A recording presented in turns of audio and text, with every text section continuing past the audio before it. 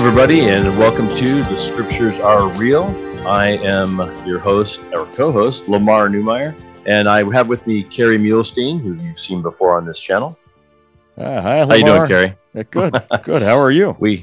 I'm doing well. We're miles apart, but we're close in our technological way. We're close by. Yep. It's all good. Today we are discussing the Book of Abraham. We're going to be talking about the Old Testament this year, and part of that Old Testament actually begins in the Pearl of Great Price, which discusses the Book of Moses and the Book of Abraham. So Kerry has some expertise in this area. He's spent a lot of time over in the Middle East and Jerusalem and areas surrounding there, and Egypt, of course, and has quite a bit of knowledge about this. So let me ask you, Kerry, if we're talking about the Book of Abraham, can you tell me, if I'm sitting in our regular gospel doctrine class and I say, where did the Book of Abraham come from? Was it parchment that somebody found? Was it already in there? Did Joseph Smith just receive the revelation? How does the Book of Abraham come about? It's a great question, and one that I wish we had a simple answer to. There is a simple answer. The simple answer is it came from God. So that's the simple answer. Okay, but, yeah. A little more complex than that. And, for like a just gospel doctrine class, I wish it were simple. But as a researcher, I kind of love the complexity. It's given me things to puzzle over and chase down, feeling like Sherlock Holmes sleuth kind of stuff for a couple of decades now. So let's do just a little bit of... Yeah, let me ask you a question for that, because I want to set the stage kind of... If I were just starting at we're in the class and it's Old Testament, where did the Old Testament come from? Do we have the actual scrolls, tablets, clay tablets, cuneiform? Do we have anything that existed from the Old Testament? That is a great question, because it does overlap with how we got the Book of Abraham, and it's important to understand. We don't have like what we would call the autograph copy, which means the copy written by whoever is the original author for really any of our books of scripture, except for some of the revelations in the Doctrine and Covenants. We do have that first original one that was dictated by Joseph Smith for a number of sections in the Doctrine and Covenants, but not even for all of those. But we certainly don't have it for the Book of Mormon, right? The gold plates, we don't have those. We don't have it for the New Testament. We've got copies that are 100 and something years old at the earliest. Several, actually, I'm not an expert in the New Testament one, but we're looking at centuries before we get the earliest copies.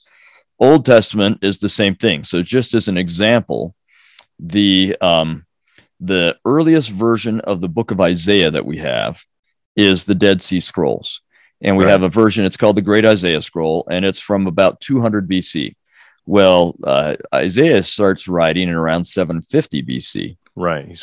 So we're like 200, he writes for a long time. So 250 years, 500 to 550 years later, that we're getting the earliest copy we have of Isaiah's writing. It still was what Isaiah wrote, but what we have is a copy of a copy of a copy of a copy. And surely that's what happens with Joseph Smith and the Book of Abraham, is that he receives a copy of a copy. If it is that, let me explain it. It's a little, like I said, it's a little bit complicated. What happens is, to give kind of the earlier, I don't know how to say this, to give, there are lots of phases of this story. So just as an example, I have a book coming out explaining the Book of Abraham and some of its doctrines and answering questions people have about it. It's actually just hitting the shelves right now at the end of December 2021. And it's just a short little readable book trying to help walk people through it. And the first part of the book I call the stories with an S, right? You can't just do the story of the Book of Abraham. It's stories, plural, because there's so many stories. So there's the story of Abraham himself. There's the story of how did his writings get transmitted. We're going to jump in with if for us it's old, but in that comparison, really kind of recent history, which is how did the papyri get to America? The short version of this is that when Napoleon invades Egypt at the end of the 1700s, I think he invades in 1798, if I remember right, it's controlled by the Ottoman Empire. No Westerners have been there in great numbers. You get the occasional explorer or two, really hardly anyone has been hardly anywhere in Egypt for a long time. But Napoleon invades, and suddenly this is opened up to Westerners from all over the place. The British ally with the Ottomans to kick the French out, because the British and the French are always trying to kick each other out of as many places as they can and take over as many places as they can.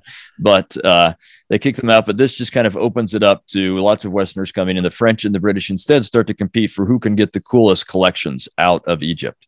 Right. This is when you get like the collection in the Louvre is coming, and the British Museum and the Berlin Museum and the Turin Museum and all these things. So some of the guys that are working for the French are actually a bunch of Italians. And one of them is a fellow named Antonio Leblo. And he's collecting stuff down in Thebes. And a lot of times we talk about him finding these things. And I've even heard people talk about finding it in Pit Tomb 33. Oh, wow. Or 32.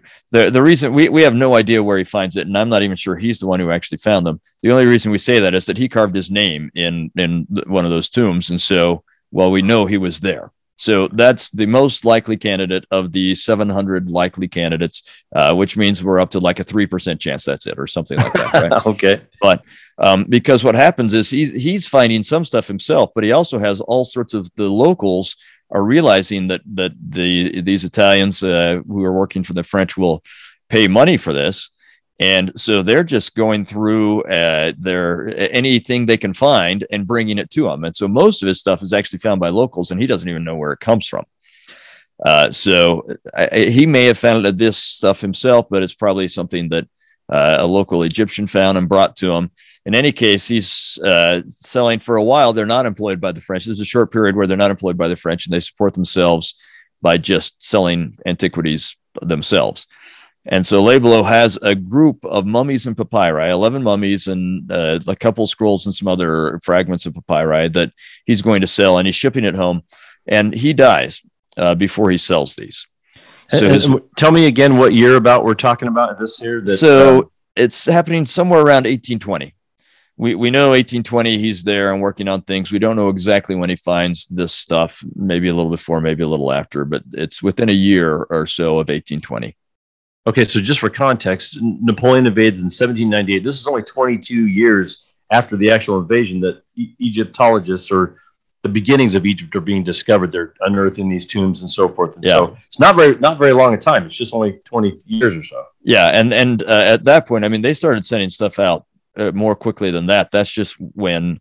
So Leblo and the guy he's working for, a guy named Drovetti, these are Italians who supported Napoleon. So it's not actually so comfortable for them to go back to Italy when Napoleon's not so popular anymore. He's been deposed. Yeah. So they stay in Egypt and they work. And and they work for a number of years for the French government. And then, as I said, they have a while where they don't. So this is after they've had kind of a mini career working for the French. Now they're doing a mini career on their own. So the exports started happening really soon after the wars died down between the French and the British. But yeah, we're about 20 years later, 22 years later, by the time this stuff is being found. Right. Okay. All right. Sorry, I didn't mean to interrupt you. I just thought I'm just trying to get in my head the timeline straight. This isn't very long a time. Napoleon's is very close to Joseph Smith's time. People don't realize that, maybe. Yeah, that's exactly right. So, and I find it interesting that it's probably right about when the Lord is speaking to Joseph Smith that Leblo is finding these papyri. And you can just see the hand of the Lord just working masterfully, bringing all sorts of things together all over the place so that when we need it, it's available and ready. Right. Kind of reminds me of, he prompts Mormon to write on these little small plates of Nephi and include them with this larger collection long before we needed it. But there it is. When we need it, it's ready, right? So, yeah, it's got an extra thing. Right. Okay. Yeah, so Leblo's excavating over there. He writes the name on the wall of the tomb. And on a temple column just for the fun of it. But anyway, let's not do that. Let's not graffiti up. Okay. All right. So then he has excavating. So, okay, go ahead. So his wife, because he's passed away, his wife just hires a shipping company to sell this stuff, and they send it to New York. So this is the first large collection of Egyptian antiquities to arrive in the U.S. They've had, we think that there was, as far as we can tell, there was a collection of one mummy and a collection of two mummies that have come through before. But this is 11 mummies and a bit of papyrus fragments. So it comes to the U.S., And it's being shown and from town to town as people are taking it around, and they set it up as displays in hotel lobbies and charge people 25 cents to come and see them. Somewhere along the line, a fellow named Michael Chandler gets involved. He will later claim to be Labelo's nephew and that he inherited them and he got them in the beginning. He's not Labelo's nephew. It seems like, we don't know for sure, but it seems like he doesn't get involved until they've been in the U.S. for a few years. And it's not even clear whether he ever owned them or not. He may have just been acting for the owners. We can't tell any of that. Okay. Partially because he's making up this story and we don't know why. But something about these papyri tends to make people make up stories. But anyway, so we get Chandler, who at some point has been commissioned by either himself, if he owns them, or it seems more likely that he's working for someone else. And he is, after they've kind of made the money they're going to make, he starts selling these things off. The mummies are getting sold off piece or, mummy at a time or a couple of mummies at a time until he's down to just 4 mummies. So there were 11 mummies to begin with. He's down to 4 mummies and 2 rolls and some other fragments. He may have had more papyrus than that to begin with, but this is what he has in 1835. So in July of 1835, because someone has told him that Joseph Smith might be interested in something Egyptian, he travels to Kirtland. And shows Joseph Smith the mummies and papyri. And Joseph Smith feels prompted to buy those papyri, and he is able to translate them by the gift and power of God. But that brings us then to what is the actual source of the Book of Abraham, and we really don't know.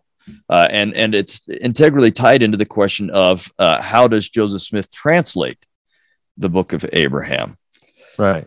So pause there for just a second. So when you open up the Book of Abraham, if you're opening up a paper version, you're going to see 3 pictures there. We call them facsimiles. Yeah. There's 3 pictures in there.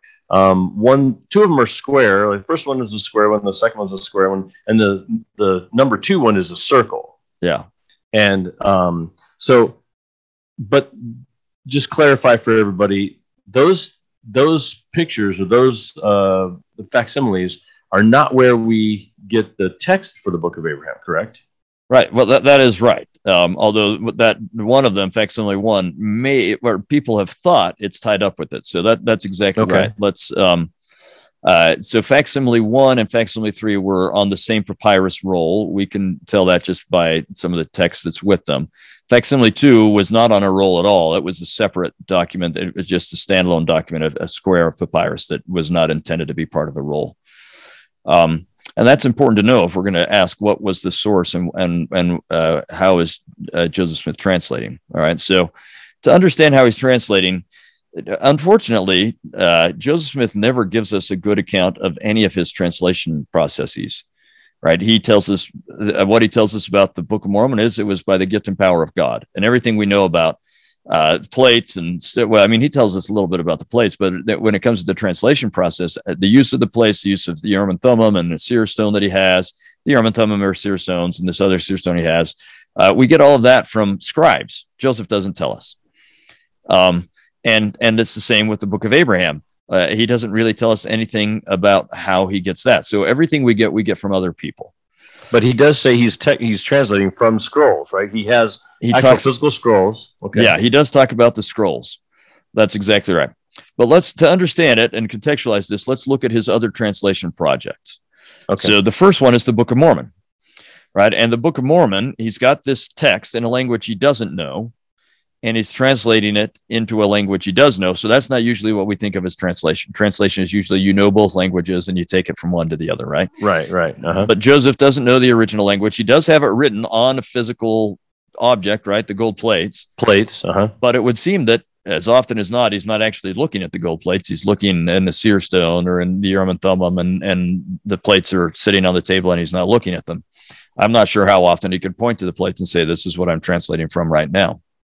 I just don't know. But in any case, he translates from these plates from a language into another language. So that's one translation process. Okay. The next one is what we call the Joseph Smith translation. He called it the New Translation of the Bible. And in that one, he's sitting down with an English version of the Bible, and he is giving us an English translation. But the translation, so that's not how we'd usually think of translation, right? Because it's going from English to English. But the translation, the version he's giving us, has a bunch of material in it that's not in the original. He's just receiving that as pure revelation from heaven. And that's the book of Moses, right? Like footnotes and corrections, kind of. Yeah. Well, sometimes it's footnotes and corrections, but sometimes it's just huge chunks of new material. Oh, yeah, that's Matthew. what the book of Moses. Well, and in Genesis, the book of Moses is the Joseph Smith translation of the first part of Genesis. Well, that's a good point. We should have probably started there too, because if you're following along with "Come Follow Me," you'll start with Moses. If you're reading through the Pearl of Great Price, Moses is first, and that has no scrolls attached to it. There's no scrolls or anything. That's just what you were just saying, is it comes from him translating Genesis, and he gets a separate revelation that expands on Genesis. Yeah, he has no text at all for that. It's just coming as pure revelation. As he looks at the Bible serves as a catalyst, as it were. He looks at the Bible, and it opens him up it catalyzes or gets him to think about and open his mind up to inspiration. And then God gives him this revelation that's all this text that God wants us to have, that at some point was originally in a text that was written down, but it doesn't seem to exist any longer. Fortunately, God can give it to us without it existing, right? So the King James Version serves as a catalyst to Joseph receiving revelation that we need. Okay, all right. And so going back to, I didn't mean to derail you, but we got, that's Moses, and that's without scrolls or anything. But now we actually do have scrolls for Abraham, which he translates from. And people say that have seen the scrolls. I think I remember an account from Oliver Cowdery where he said the scrolls stretched from one room and like down the hallway or into another room kind of thing. Maybe you can tell me about that. Sure. So there are lots of accounts of people who see the scrolls, and Oliver Cowdery is one of the earliest. He's working with Joseph Smith immediately on them. Lots and lots of accounts of the scrolls. The one you're talking about is actually kind of a later second-hand account. We get Hugh Nibley's uncle, Preston Nibley, goes on a mission with Joseph F. Smith, and they stop in Nauvoo, and they're at the mansion house. But we get this from Hugh Nibley, who gives it to us from Preston Nibley, who gives it to us from Joseph F. Smith. So, right, you have to kind of just take these with increasingly a grain of salt each degree you get removed from the primary or eyewitness account. But this account says that there are two different ways that Joseph F. Smith talked about it. He says he remembers his uncle sitting at a desk with the papyri weighed down by books and things, taking up the whole desk as he studied it. And he also says he remembers it going through an entire one roll unrolled, going through an entire room, right? So this would be a pretty long scroll if those accounts are accurate. Now I'm inclined to think that they are, but as a historian, you always have to take third-hand accounts that are coming out right when there's a hot question about it. You have to just kind of take them with some degree of caution, but I suspect that is accurate. One way or another, we know that Joseph has lots of scrolls, or he has papyri that he's translating from, several fragments in these two rolls, and he talks about translating from those rolls. So the most likely source, and we'll get into in a minute exactly where on the papyrus, but the most likely source for the Book of Abraham would be the papyri rolls, because that's what Joseph Smith talks about them being on. So we call that, and I'll get into why we call that the missing papyrus theory later, but we call it the missing papyrus theory. Just the short answer is that large scroll ends up being burned in the Great Chicago Fire. So we don't have that large museum. Yeah. Mm-hmm.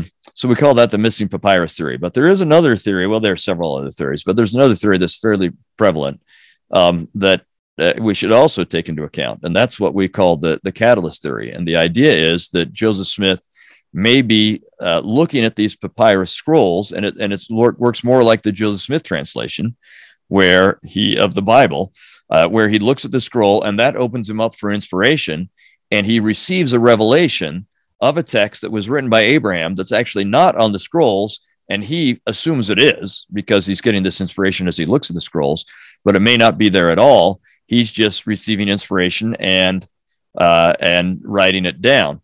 And we have some evidence for that.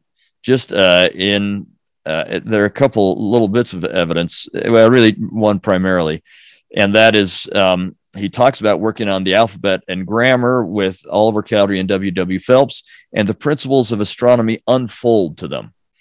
Well, that sounds like a revelatory experience. Yeah, yeah. Right.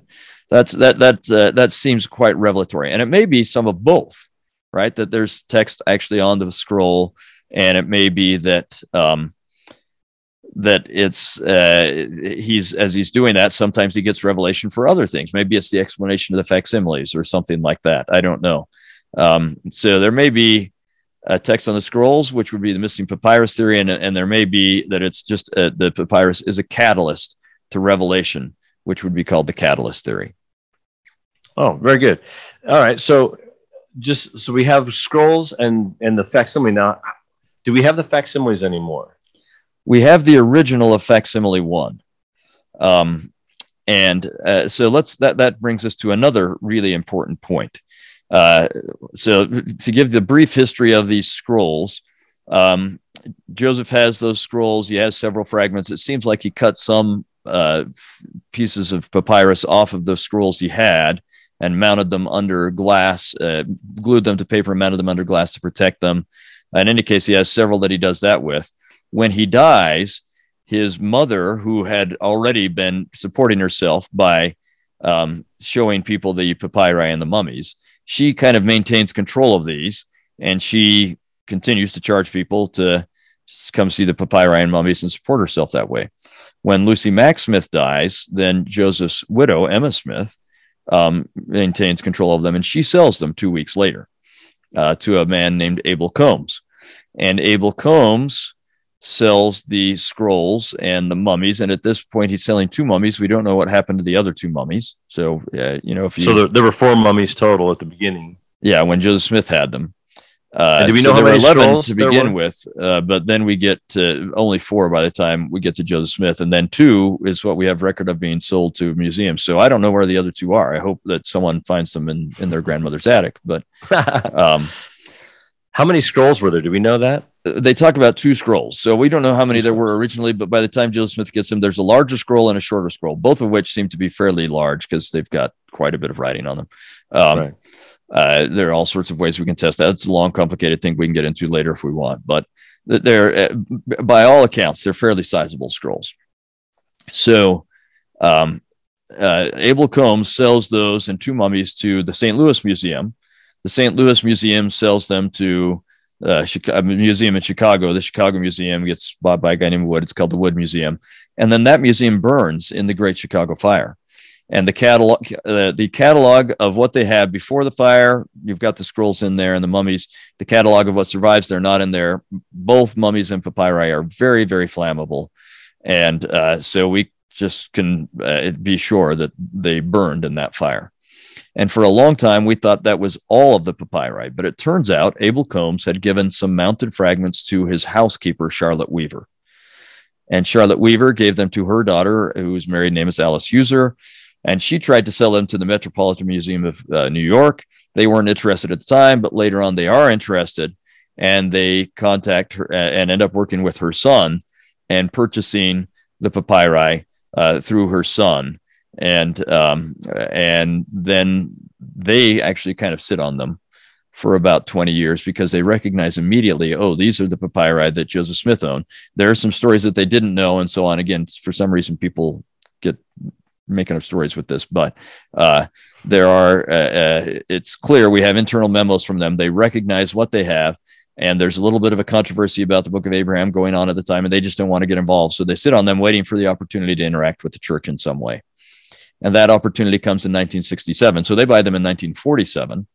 And in 1967, there's an Egyptian scholar who is a professor at the University of Utah named Aziz Atiya, who is doing research in the Metropolitan Museum of New York, or the Met. And he's looking at some of the stuff they have not on display, and he sees Facsimile 1. And he recognizes this as being some of the papyri that Joseph Smith owned. They've got the receipt from Emma Smith. I mean, they're on the back of some of these. There are plans for either the Kirtland or the Independence Temple, right? The paper they're glued to. We're sure these are the real deal, right? So he happens to have a connection with N. Eldon Tanner, who's a member of the First Presidency. And so he serves as kind of the broker, as the go-between to get the Met and the church talking about these things. And then the Met gifts the papyri fragments to the church, 10 fragments. And the church at that point realizes, oh, this other thing we have in our vaults, we didn't know what it was. This is another one of the fragments. Now that we see those, we recognize what it is. So they have 11 fragments. One of the fragments that ends up being numbered fragment 1 is the original that has Facsimile 1 on it. Facsimile 1 is a facsimile of the drawing that is on Joseph Smith Papyrus 1. And so that is exciting for everyone. We have the original, plus there's some text that surrounds that drawing. All right. So as Egyptologists, we call those drawings vignettes. There's some text that surrounds that vignette. So everyone assumed, that's the source of the Book of Abraham. And we couldn't translate it in Joseph Smith's day, but by now we can translate it. And so we look at this and we translate it, and it turns out to be a fairly common Egyptian funerary document called the Book of Breathings. And so people who are enemies of the church are exultant. We've proved that Joseph Smith is not a prophet. And people who were, believed in Joseph Smith as a prophet said, okay, wait, there's something going on here. The problem is everyone was working on an assumption. They just assumed, and it's a natural assumption, they assumed that the text that was adjacent to Facsimile 1 was the source. That's what Joseph Smith was translating from. That's a reasonable assumption. But if we don't recognize it as an assumption, which most people didn't, and we don't test it, then it's really a presumption, and it never becomes a theory or a hypothesis. And then we're just involved in bad scholarship, right? Right. So if we test it, we can take this theory and test it. And there are several different ways you can test it. One is to look at contemporary papyri and say, is the text always next to the drawing it's associated with? And the answer is no, quite frequently not. So that way of testing it says, well, that may or may not be a good theory.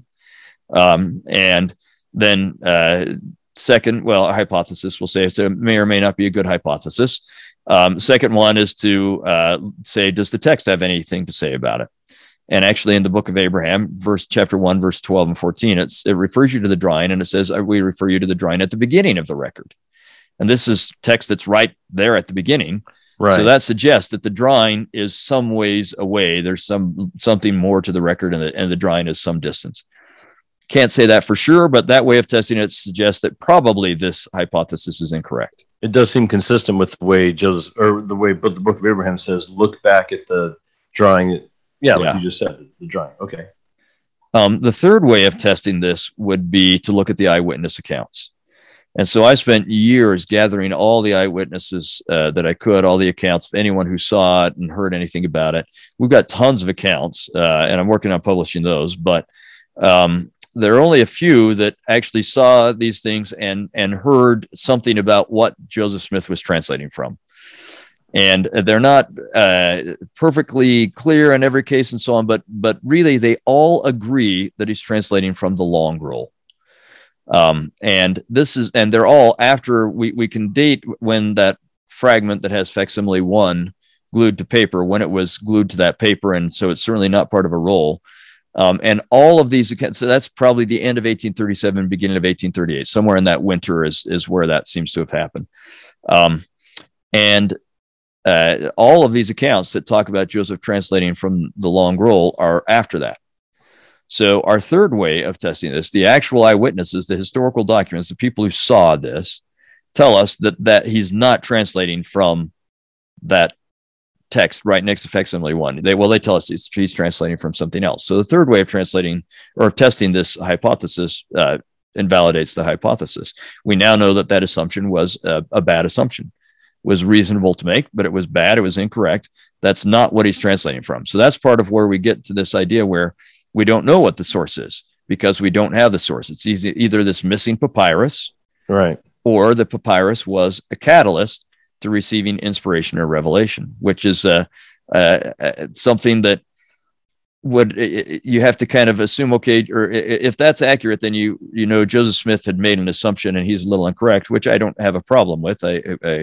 We're incorrect about all sorts of things that God doesn't correct us on. And it works fairly well, this idea of God giving us something that serves as a catalyst to our receiving inspiration. Okay, so I had an opportunity while I was going to BYU with you. You were in graduate, and I was finishing off my undergrad, and I was in one of your classes, and one of your research, or a paper I wrote for you, I went to Hugh Nibley in the Harold B. Library. I had a chance to meet with him for an hour or so, and we talked about this very thing. And Hugh Nibley says that there are accounts that the actual Book of Abraham, the text of the Book of Abraham, comes from red writing. The writing was actually red in color, or the ink, I should say, is red in color, which I believe is called rubrics. Is that correct? Yeah, that's correct. Okay. So that's where the text comes from. But these facsimiles are different from. They're in the whole group, but they're differently related to it. Yeah, and we've been able to refine that a little bit from when Hugh was working on this. So that comes from Oliver Cowdery, who, when he's talking about just all of the papyri in general, he talks about some of the writing being beautifully preserved and beautifully written in black with a small part red ink or paint. And he says in perfect preservation. And so we've kind of assumed he's talking about the Book of Abraham, although he's just talking about all of the writings in general. But we've since found a fellow named William I. Appleby, who is talking with Joseph Smith, and he says that Joseph Smith shows him the writings of Joseph and the writings of Abraham, because Joseph Smith says we've got the writings of Joseph of Egypt and the writings of Abraham on these papyri, and he never seems to get around to translating the writings of Joseph. I've heard all sorts of people with all sorts of rumors that he did, but we can't find anything we can substantiate. It seems like that never happened.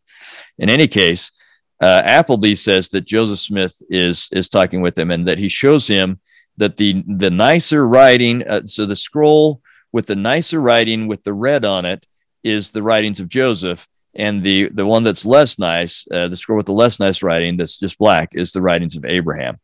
And so it would seem that that description by Oliver Cowdery is, and Oliver Cowdery may not have realized it at the time, because he's giving this just a few months after they've started working on it. That's a December 1835 description, and they started working on this in July of 1835.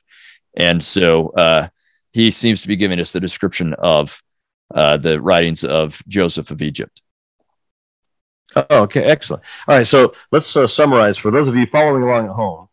The Old Testament, written by Moses, Joshua, Isaiah, all these people, they write these things down. Then you have copies of copies of copies of copies that are later compiled into the Old Testament. Christ has a copy. The Septuagint is part of that copy, or part of those copies. Well, it's a translation of those. A translation, yeah, because that's from Hebrew into Greek, right? Right, and some other things too. So then you have the New Testament, same thing. We have some copies of copies, although many more hundreds of years more recent. Still, we have copies of copies. And somewhere around 300 AD, those things are compiled into what we now have as the Bible. They say, okay, here's this, put this together. Here's what we have known as the Bible. There's a couple little things that they're not sure what to do with, but that's the Bible. Yeah. So then we have Joseph Smith, who comes along, and he's like, oh, this is great. The Lord tells him there's some things missing. He's doing some translation. Of course, now we get the book of the Book of Mormon, which comes from the golden plates. He translates those. Then Moses, he's going through, and Moses, he doesn't have any physical thing for it. It's just revelation that comes as part of his translation, or as part of his reading through the Old Testament, understanding and saying, hey, I have questions about this. He gets his revelations. Then we have the Book of Abraham, which actually has physical text. There's some bits and pieces of fragments of scrolls and things, or more than scrolls, and also fragments that he then translates from. So that's what we have as the scriptures, not counting the Doctrine and Covenants, but that's what we have as the scriptures that were written by prophets anciently. Yeah. And again, I want to emphasize that we don't know for sure that it was written on that papyrus. I think that's the most likely thing, but it's possible that it wasn't, that it just was that catalyst. Well, I like what you said about the catalyst. That's a great word, catalyst, because some of these things that we receive, revelation receive, are not necessarily related. Well, let me say it like this. So sometimes Joseph Smith gets a revelation. He's reading James 1:5. If any of you Yeah. like wisdom, and he has kind of an epiphany, like, hey, I can ask God. So that's a direct thing that comes from it. But later on, like when he's translating the book of Moses, he doesn't have that in front of him, but something comes out of what he's reading. So, Right. you often hear, like, if you have a question, go to the scriptures. Well, I don't know that if you have a problem with whatever modern thing, like I'm having a problem at work and I can't get these employees to get on or whatever, that you're going to open the book of scripture and find the direct answer to that. There's not an index that I know of that will take you to every answer in life. Right. But the idea is, if you're searching the scriptures, when you're reading the words of God, it allows you to be in tune with that. And you sometimes get things that are direct related, like James 1:5, or you might get things open to your mind that are not exactly related to what you're reading, but you're in the, how would I say, into the conduit. You're in the conduit of revelation. When you're reading these scriptures, they're a catalyst to receiving other answers about other things, maybe completely unrelated to the exact text you're reading, but might be related to the questions that you have. Does that make sense? Yeah, and I think that's really important and powerful. And that's one of the reasons we're focusing so much on the scriptures in this podcast, right? Because the scriptures are catalyst to communion with God, to revelation and inspiration. I think that's absolutely right. In fact, President Oakes has said that scriptures are not the ultimate source we go to learn truth. They're the penultimate, which means the second to last, right? Right. Oh, yeah. Because their point is that, and he says, when you read the scriptures, then the Spirit comes to you and teaches you what the scriptures are trying to teach you, and can teach you other things. And that's the ultimate source of truth. Well, that's great. So the source of truth really is God. God is the source of truth. Yep. Through the Holy Ghost. Revealed to us through the Holy Ghost, right? Part of the Godhead. That's how we receive it. So it's when they say, go read your scriptures. Like, look, I've already read these already, and I know what it says. And he goes over here, and he, has a sacrifice, and they built an altar. We get all that, but how does that relate to me 2,000 years later, 3,000 years later? But you're right. So the ultimate source is God. But when you were reading those things, when you're reading what God says, it opens up those. Again, a catalyst is the word you used, and that catalyst opens up the avenues for the Holy Ghost to speak to us, for the Spirit to come to us and open these things to our understanding. Yeah. And that's, I think, what you'll hear lots of times in this podcast are people telling stories about just exactly that. When they were something about the scriptures, the Spirit spoke to them and it became real to them and helped them or gave them answers or directed them in this way, because the reality of the scriptures served as that catalyst to, as you said, get them into the conduit of revelation so that God could tell them what they needed. Yeah, I agree 100%. Yeah, and President Benson mentioned years ago, he promised if you read the Book of Mormon every day that you would have increased peace in your home and so forth. And again, does reading that about Nephi making a bow, does that make your commute to work better? Well, maybe not necessarily exactly like that. Unless you're really hungry as you're traveling. Yeah. Maybe. But as you're communing anyway, as you're communing through the scriptures, in other words, and opening and receiving that Spirit, it opens your mind and avenues to other things. And I think that's where President Benson was going. Like, look, if we're spending time in the scriptures, if we're learning the principles, I use this statement all the time. Joseph Smith was once asked, as a mayor of Nauvoo, how does your city run so well? How do you keep such great order? And he said, I teach them correct principles and they govern themselves. Yeah. Yeah. So I think that when we're learning the principles of faith, which is in the scriptures, we're learning the principles, then the application of those principles, whether it's directly related to that or not, the principles become universal to us. Good.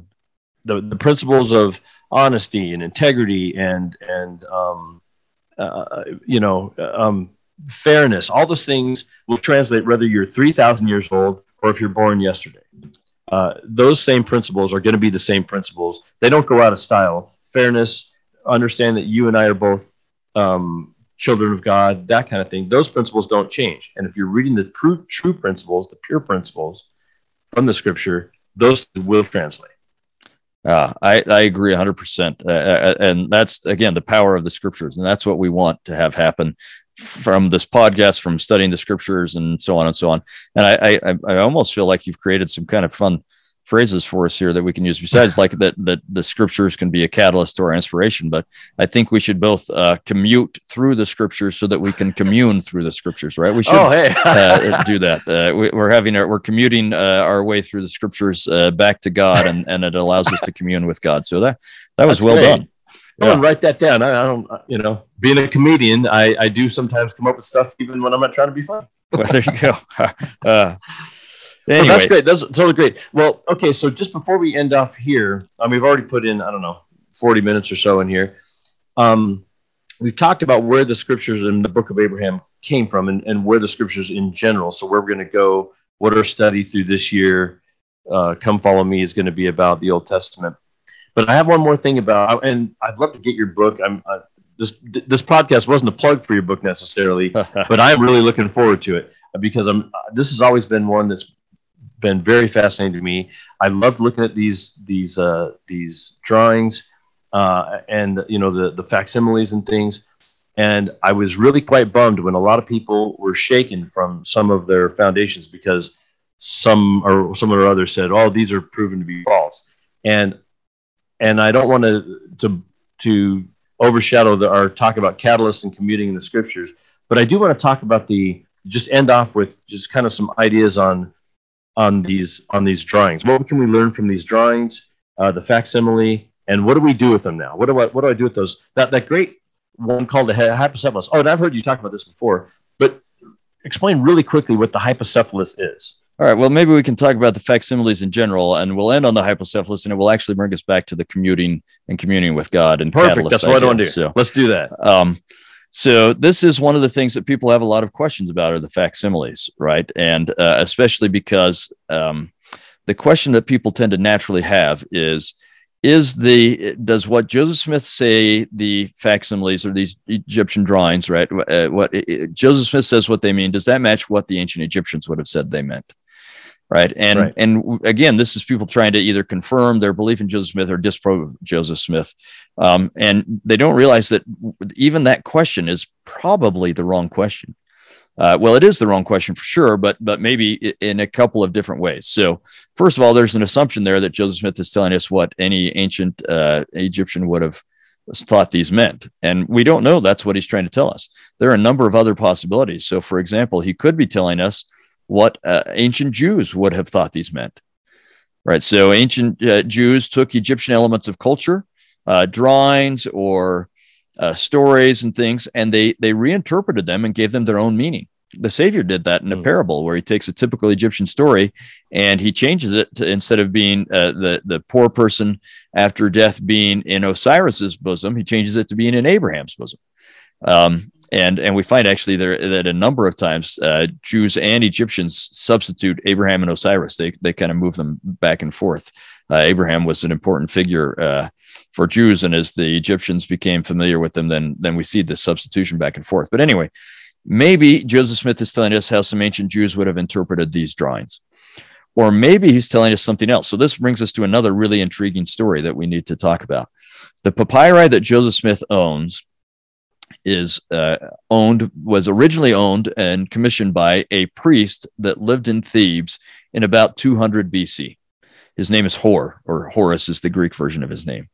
And Hor is a priest that serves in Thebes, and he has this facsimile, it has facsimile 1 on it. So he's got this role that if the missing papyrus theory is correct, and if it is on the same roll as facsimile 1, then he's the one that owns the Book of Abraham. And we'd ask ourselves, why would he want something from Abraham? I've actually been doing a lot of research about Hor recently and his interactions with his temple service and this drawing and text that he may be interested in. In fact, I spent about 3 hours yesterday refining an article that has been accepted for publication in an Egyptological journal. They just wanted me to add a few more sources and so on. And as I did it, I found there's more and more and more here. This makes more and more sense. So I've been adding it.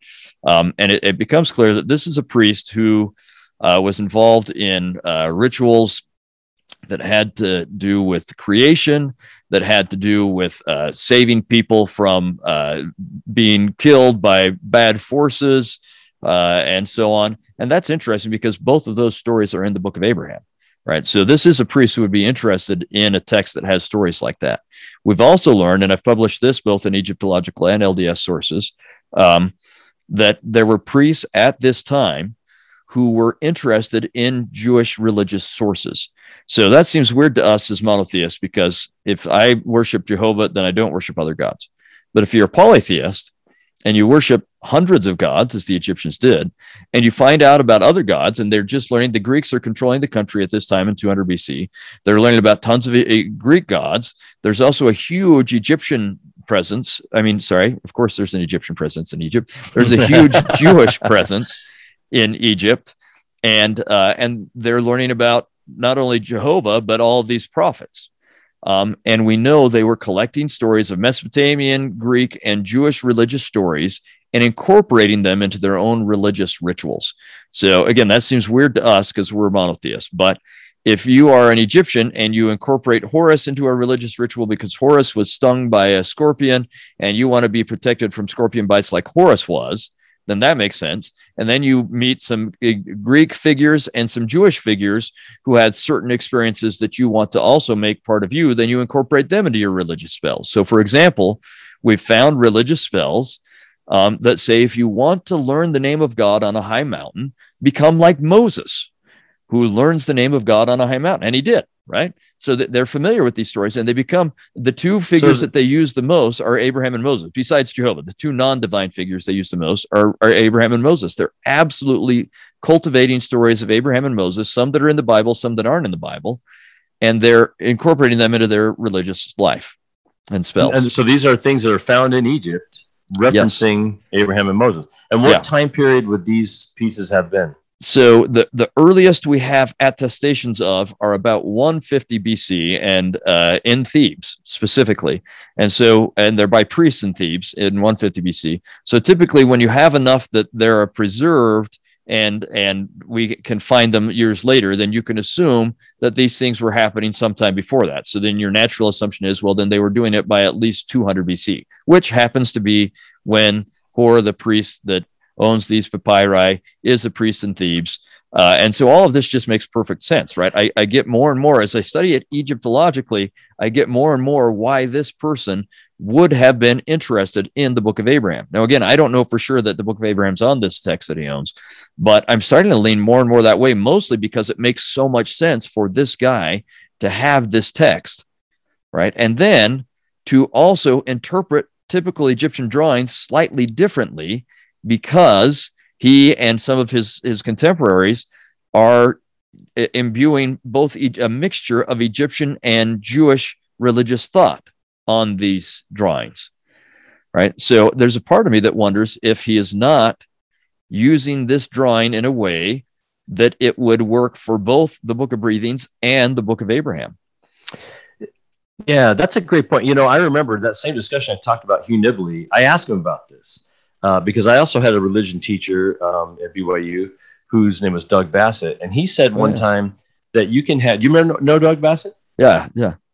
Well, he's a great guy. And I remember him saying, Isaiah had a way of doing this. He would talk about someone who had been in the past, a past king or whatever. He would talk about that as a metaphor for today, what was happening in his day, and also refer to things that were happening in the future. So he could refer to 3 different time frames in one passage. Or often more than 3. Yeah, like, right. Yeah, sometimes a dozen. Jehoshaphat doing that or whatever. And then it applied to all these things at one time and all these different symbols that goes through.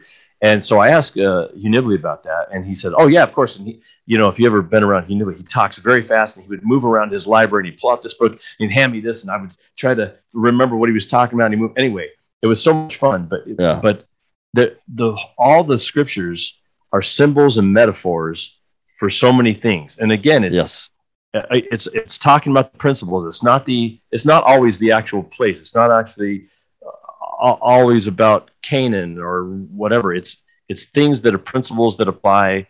What are the people learning in that period, and how does it apply to God? And again, I go back to what President Eyring said, that he wrote in his journal. He was told long ago to look for the hand of God in his daily life. And he wrote those things in his journal for all that time, for those many 30, 40 years, whatever. Which and is I think a fantastic thing to do.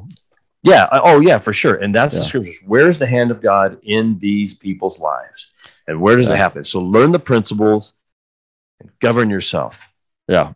And so, I mean, with this specific drawing, Facsimile 1, there are a couple of things. That's part of what I'm writing about in this Egyptological article. I'm saying here are the things that are kind of normal about this drawing. And here are the things that are completely unique or almost completely unique. And there's some of both. And here's how they tie in well with the religious priestly service that Hor was doing, which also ties in really well with the Book of Abraham. And I even say in this article, this does have implications for my religious beliefs, and I'll deal with that in a religious venue. But in this Egyptological venue, I'm just going to deal with the Egyptological aspects. But I suspect that he's using these drawings in a way that they can work for both the Book of Abraham and the Book of Breathing. So maybe Joseph Smith is telling us not how ancient Egyptians would have interpreted this, the average ancient Egyptian, but he might be telling us this is how this specific group that, and including maybe this specific priest, would have interpreted this drawing based on the Abraham elements. But he may be telling us, really, this is just how we should interpret it today, regardless of how anyone in the ancient world would have interpreted it. This is what we need to get out of it. And it's possible he's telling us that some ancient Egyptians, like an average ancient Egyptian, would have seen it this way. So that leads us to a third problem, or fourth or fifth, I don't know where we are in the number, problem with this assumption. And that is that we say, okay, we want to know how what Joseph Smith says compares with what the ancient Egyptians would have said. The problem is there are no ancient Egyptians around. They're all dead. Turns out they're ancient, right? So, so what we do is we compare it with what Egyptologists say. But the difficulty is that as Egyptologists, and I'm speaking as an Egyptologist who's active in the discipline and I think fairly well respected in the discipline, we struggle with interpreting these. We really struggle with it. So I'll just give you one example. The kind of drawing that Facsimile 2 is, you mentioned this already, it's called a hypocephalus. There are lots of different hypocephali. They're kind of close to what we have. And there's a number of figures that are present in lots of different hypocephali.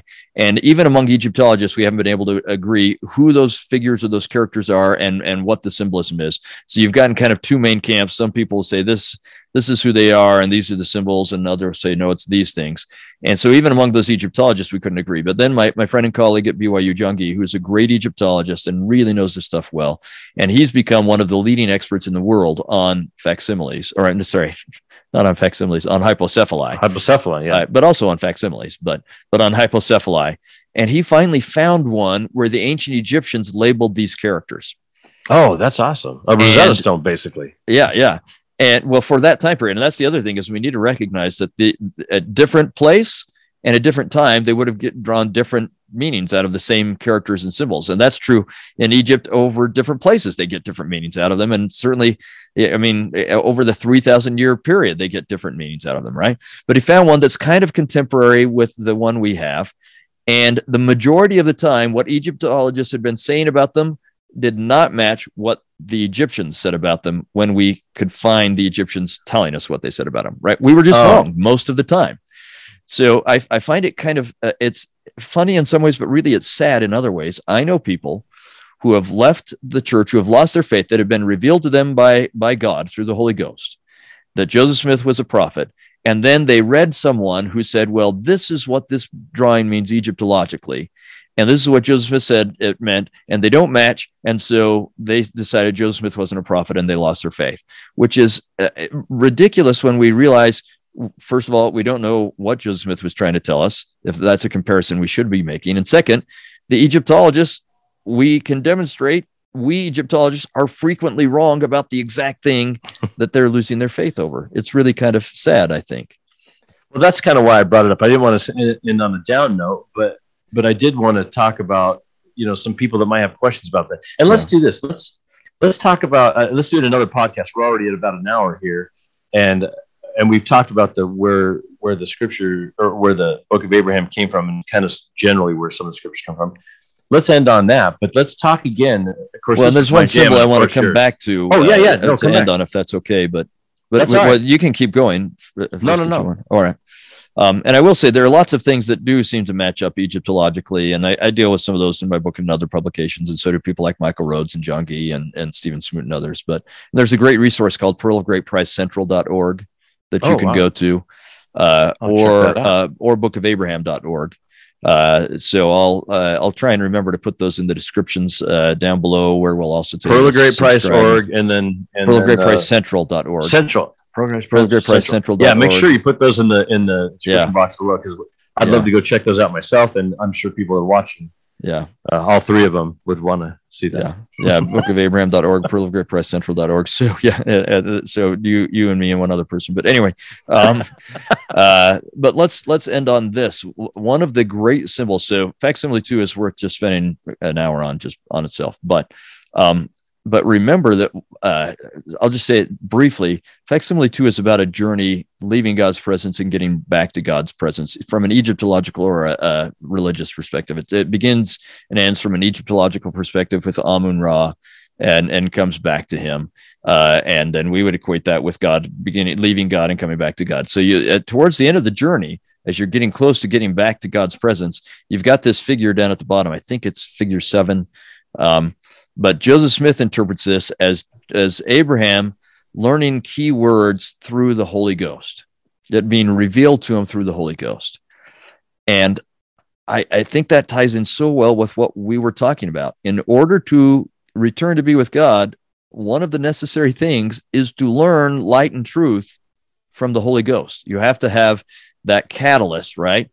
Something that serves as a catalyst, so that then on your commute to be with God again, you commune with God, and that will give you the both the information and the power that you need to return to be with God again. And so this whole idea of the catalyst and communing to be with God is encapsulated not just in the Book of Abraham, which it is in the text of the Book of Abraham. Fantastic doctrines about our relationship with God in the text of the Book of Abraham, but also this in Facsimile 2. This idea that we need to commune with God. Yeah. Let's do some more on this. Of course, this is my thing. The facsimiles have fascinated me since I was very little. Thought they were really cool to look at while boring speakers were talking, and I'm like trying to figure out what the Book of Abraham is saying. But I'd love to talk about just these things. But I like, again, I'm coming back around to that same catalyst.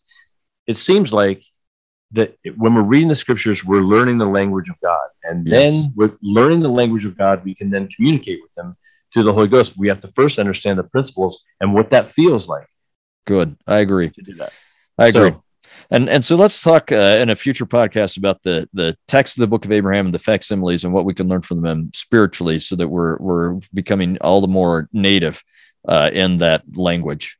I'm ready out anytime. Yeah, let's do it. Let's get again soon, together soon. And go that. I'd like to go through the facsimiles and so a little bit more about that, and then what we understand anciently and modernly. Okay. Anyway, so there's that. But we're fully empowered to make up new words here. So. I'm going to make up all kinds of phrases. The commute to commune. Okay. To be modern. Good. Yeah. Anything you want to add right now? And before we sign off? Thank you.